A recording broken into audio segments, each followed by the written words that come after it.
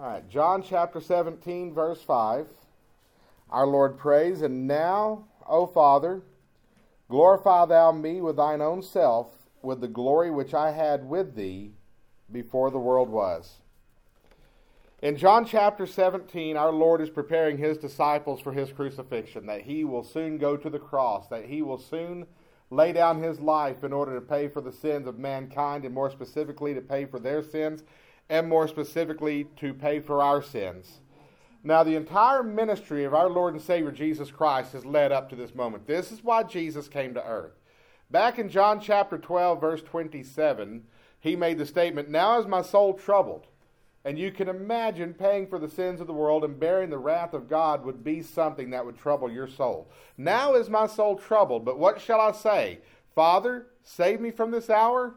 But for this cause came I unto this hour."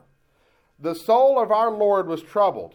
And there were a lot of things troubling the soul of our Lord that day. There was the sin of the world that was troubling his soul. Sin troubles God. Sin troubles our Lord. He was troubled by the death and the destruction that sin brings. How many times does the Bible say that he looked out upon the multitudes and he saw them as sheep scattered without a shepherd, and how he was moved with compassion toward them? Jesus sees the destruction, the lostness, the brokenness that sin brings, and it troubles him.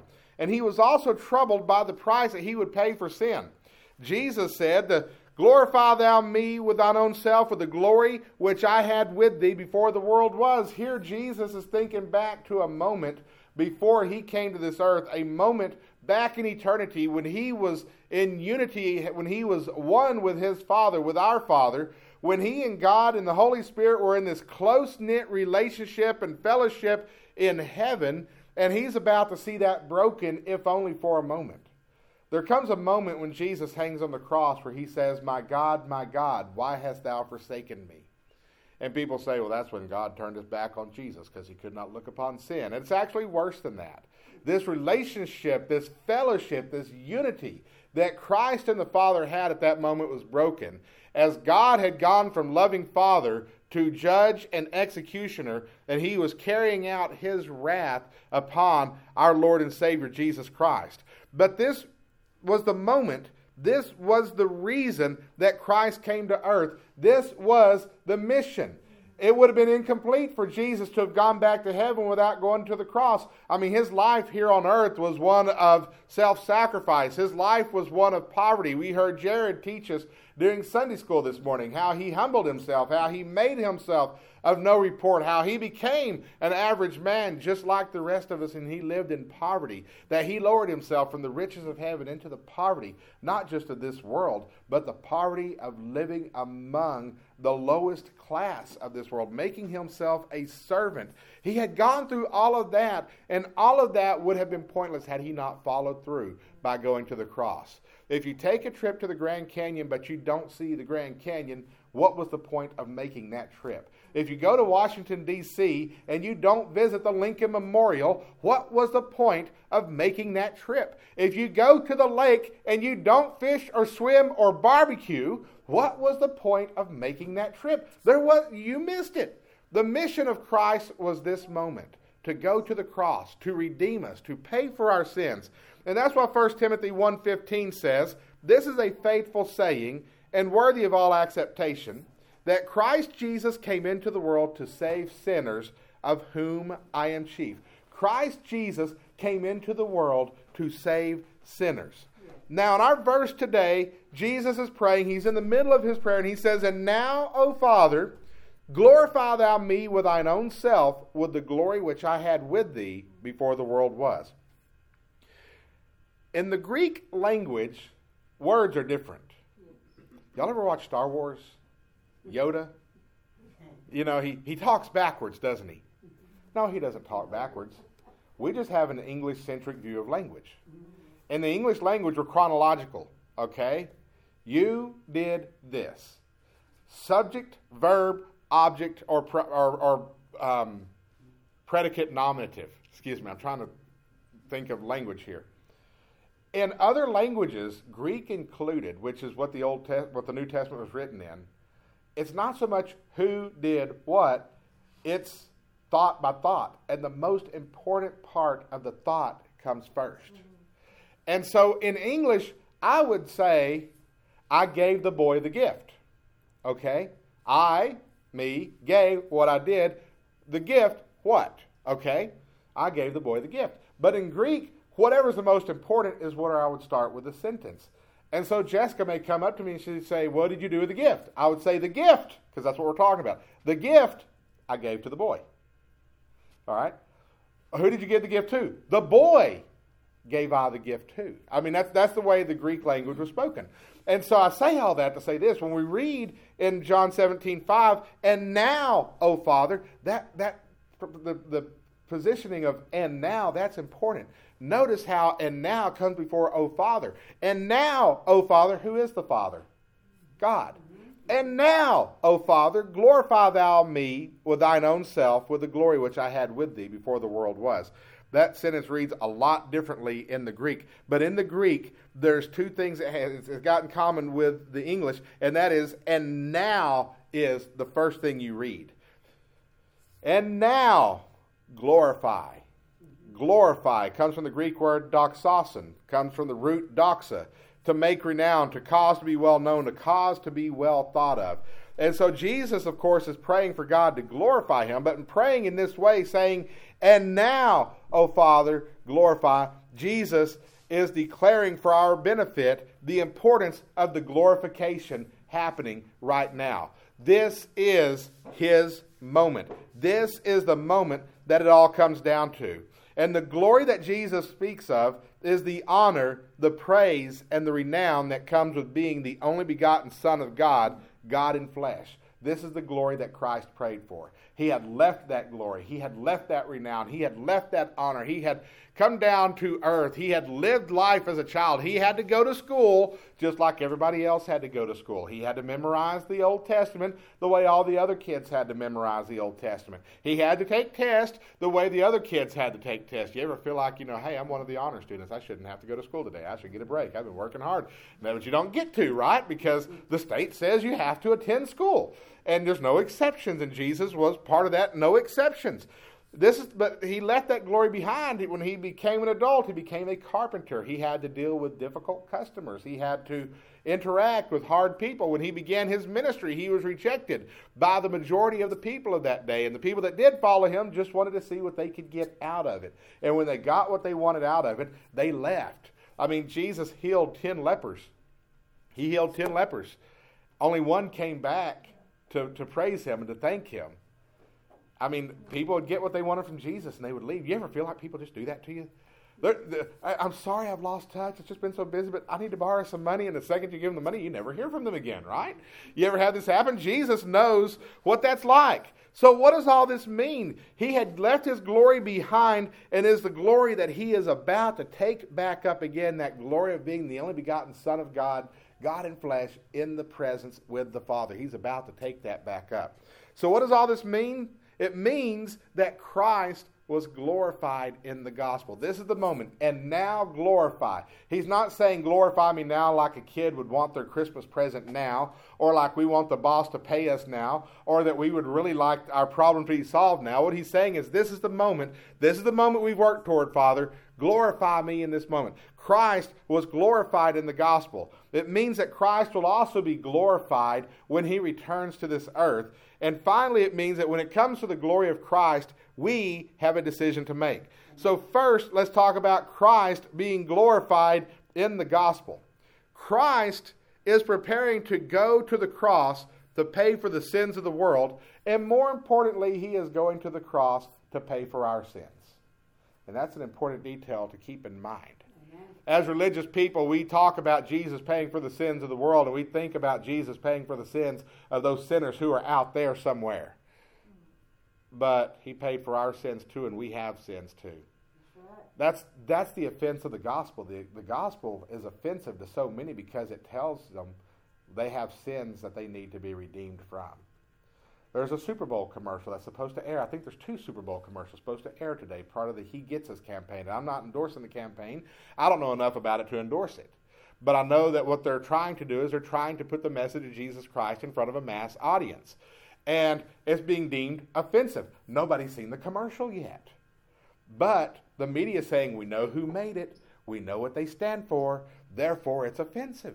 What's offensive about it? It's offensive in that the mere mention of Jesus Christ indicates that there was sin that you need to be redeemed from, that you need to be forgiven from. This is offensive to a lost world who is embracing their sin and wants to continue to live in their sin. But you know who else is offensive to? It's offensive to the religious folks who believe that they don't have any sin anymore, that they never sin, that they are perfect, they've got it all together with God. It's offensive to them to think that they continually need redemption as well. And that's why the gospel is so divisive. But this is the moment. This is the moment that Christ would pay for our sins, that he would redeem us, that he would cleanse us, that he would restore our hope. And this is the moment that the scriptures have built up to. This has been the focus of the prophets. This is what the Old Testament prophets had prophesied about. The coming Redeemer, the new covenant that would be written on their hearts, the new rule, the new kingdom, the new life in Christ. This was the focus of the prophets, the coming of the Messiah, the coming of the Christ, and it was the fulfillment of the law. This is the redemption that God repeatedly promised in the Old Testament. You begin reading the Old Testament. Open up the book of Genesis. Chapter 1, he creates the world, and he ends chapter 1 by creating man in his own image. Chapter 2 tells us a little bit more about the creation of man. Tells us that God rested on the Sabbath, and then tells us that when God created man, he formed him of the dust of the earth and breathed into his nostrils the breath of life. And when I last spoke with you, I talked to you about what that life means. It is an indwelling. It is a consciousness. It is a becoming sentient. It is the ability to think, to reason, to imagine, to hope, to dream, to solve problems, to create. Attributes that God has that he gave to us. But what happens in chapter 3? In chapter 3, Satan tells man, talking to Eve, but Adam's there, and a lot of times salespeople will talk to the husband by talking to the wife, because the salesman knows that if he gets the wife on board, the husband will follow. And Satan tells Eve that in the day that you eat of that fruit that God told you not to eat, you'll be like God, knowing good and evil, and you won't have to listen to God anymore. That's what the original sin was. God had just given man life, and man's first act was to try to get God out of his life. That was the original sin. But in Genesis chapter 3, if you keep reading, God tells the woman, and he tells the serpent, that he put enmity division between the seed of the woman and the seed of the serpent, and it shall bruise his head, and he shall bruise his heel. Basically, the serpent being the power of Satan, the seed of the woman, Christ, would crush the head of the serpent, but in the process, the seed of the woman would suffer a death blow. His heel would be bruised. Right then in Genesis chapter 3, you have God declaring the gospel. This is the redemption that God had promised all the way back to the beginning, going back to Genesis chapter 3, verse 15. You've got the ark in Genesis chapter 6, 7, and 8. What was the purpose of the ark? The purpose of the ark was to save God's people from his wrath. There you have a picture of the gospel. It's the ram provided as a substitute for the sacrifice of Isaac in Genesis chapter 22. In Genesis chapter 22, Abraham finally has the son that God had promised to him all these years, and God says, I want you to offer him up as a sacrifice. Abraham says, okay, but we're not going to exactly tell Sarah what we're doing today. And they go up the hill, and they're going up the hill, and Isaac's a smart guy. He's like, hey, Father, okay, we're doing a sacrifice. We got the wood, we got the fire. Where's the animal? And Abraham, evidently he hasn't told Isaac what they're doing either. But Abraham, in his wisdom, he says, the Lord himself will provide a sacrifice. And the Lord did, provided a ram caught in the thicket. The redemption and the redemption that God promised throughout the Old Testament, the gospel, is right there in that ram caught in the thicket that replaced Isaac on that altar.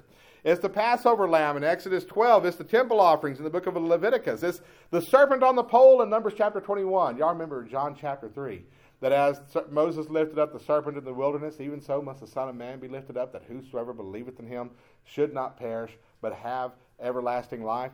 The serpent on the pole in the wilderness was this. The people had rebelled against God, so God sent them poisonous snakes into their camp, and if any man was bit by a snake, he died. But God told Moses to make a serpent out of bronze, put it on a pole, put it in the midst of the camp, and if anybody is bitten by one of these snakes, if they will just look at that bronze serpent, they'll live. The gospel and God's promised redemption is that bronze serpent on the pole in the wilderness. the kinsman redeemer in the book of Ruth, and the high priest in the book of Zechariah. You go to chapter 3, you will find the high priest Joshua, which, by the way, is the Old Testament name for Jesus, bearing the sins of the people before God the Father. And these are just to name a few. All throughout the Old Testament, I mean, we could go on for this for hours. I could be pulling Old Testament examples saying this is a picture of the gospel. This is a picture of Jesus. This is a picture of the redemption that God has been promising to us. It all built up to this moment that Jesus Christ would go to the cross.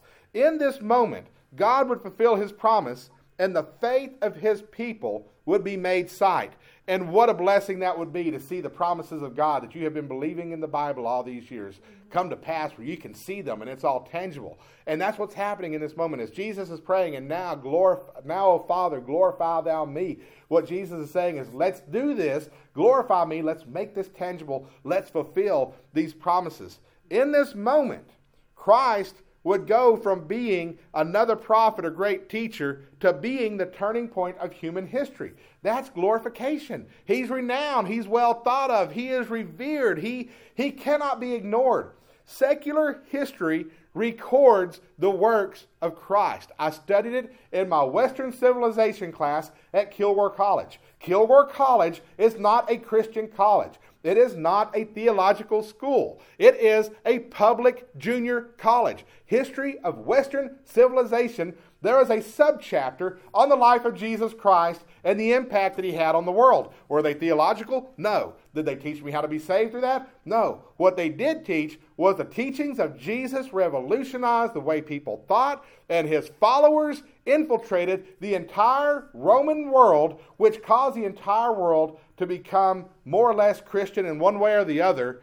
From that point on, within 1 or 2 generations, Christianity had infiltrated the known civilized world. No religion had ever spread that fast before, and secular history cannot ignore it.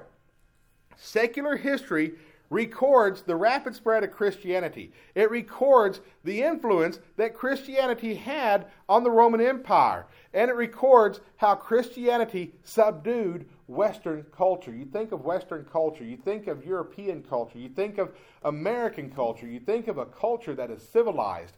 You think of a culture that is proper. You think of a culture that is advanced. That wasn't the case before Christianity. Before Christianity, we were barbarians. Before Christianity, we participated in human sacrifice. Before Christianity, we did atrocities and genocide on our neighbors and on our enemies. Christianity made Western culture and Western civilization something completely different. It's no reason why the history of Western civilization cannot ignore the influence of Christianity. Without the influence of Christianity, you do not have Western civilization. And we know why he's the turning point. And we know why the glory is his. Now, secular history may try to figure out, why is this? How did he have such an impact? What was so different about his teachings? How did he infiltrate so many people? How did he influence so many people? We know why. Because he paid for the sins of the world, and he redeemed his people. We know what happened on that cross. We know on that cross we were given forgiveness. We know on that cross we were cleansed. We know on that cross we were given the great reset. The great reset. You ever played Nintendo? And the game's not going the way you want it to go, so you just reach over there and hit the reset button. Let's start this thing all over again, all right? That's what Christ did for us on the cross on a spiritual level. It is the hitting of the reset button.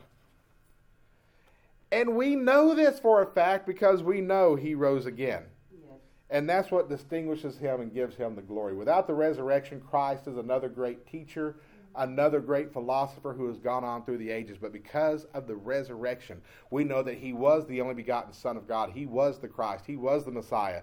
You know, for the Roman guard who was there watching him on the cross, he didn't even have to see the resurrection. He knew by the way Jesus died and how he commended his spirit into the hands of God, he knew truly this was the Son of God. Mm-hmm.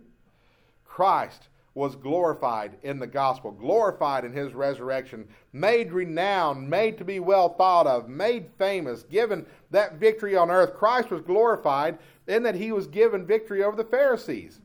The Pharisees knew what Christ said. They knew that he said that he would die, that he would be killed, that he would be betrayed, that he'd be handed over to the Romans, but he also said he'd be he'd be raised up on the third day. And the Pharisees like, that's a problem. And if this guy rises on the third day, that proves that he was right and we were wrong. So what do? They go to Pilate and they say, hey, we got to make a deal here. We need to put a Roman guard on the tomb of Jesus, because he told us he was going to rise again. I think that his disciples are going to go steal the body and say that he rose again. And so Pilate's like, I'm tired of dealing with you people. Just whatever you want, take it. And so they put a Roman guard there. And what happens? When the disciples arrive on the third day, the tomb is open, the guards are bound, and the Lord is gone. The disciples went on to see the resurrected Jesus numerous times, and 1 Corinthians chapter 15 tells us that he was seen by the 12, he was seen by Cephas, by Peter, he was seen by Paul as an apostle out of due season. He kind of catches up with Paul a little bit later, but Paul also makes a point in 1 Corinthians chapter 15, because just in case you think that these 12 dudes got together in a room and made this whole story up, 1 Corinthians chapter 15, Paul says that he was seen of 500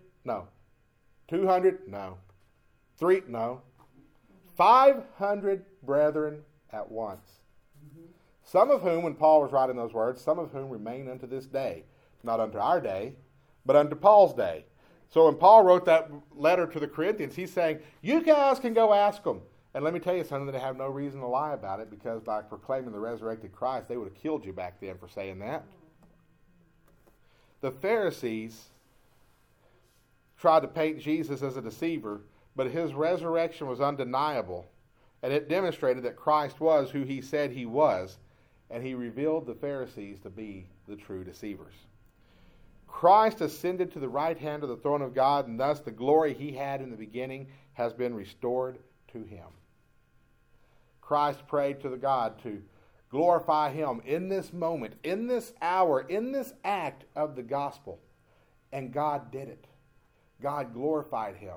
We're still talking about him. He's still the turning point of human history. Western civilization exists because of him. The United States of America, the way we live here, the way we understand the country today, it exists because of him. Not because Benjamin Franklin had a bright idea 300 years ago, but because of him. He's the one who gave the gospel, who gave the redemption, who transformed generations and tribes and nationalities of people in one fell swoop. And here we are still worshiping him. Oh, he's been glorified. He has been glorified. And he's going to be glorified again when he returns and establishes his kingdom on this earth. When Christ returns, there will be no doubt as to who he is.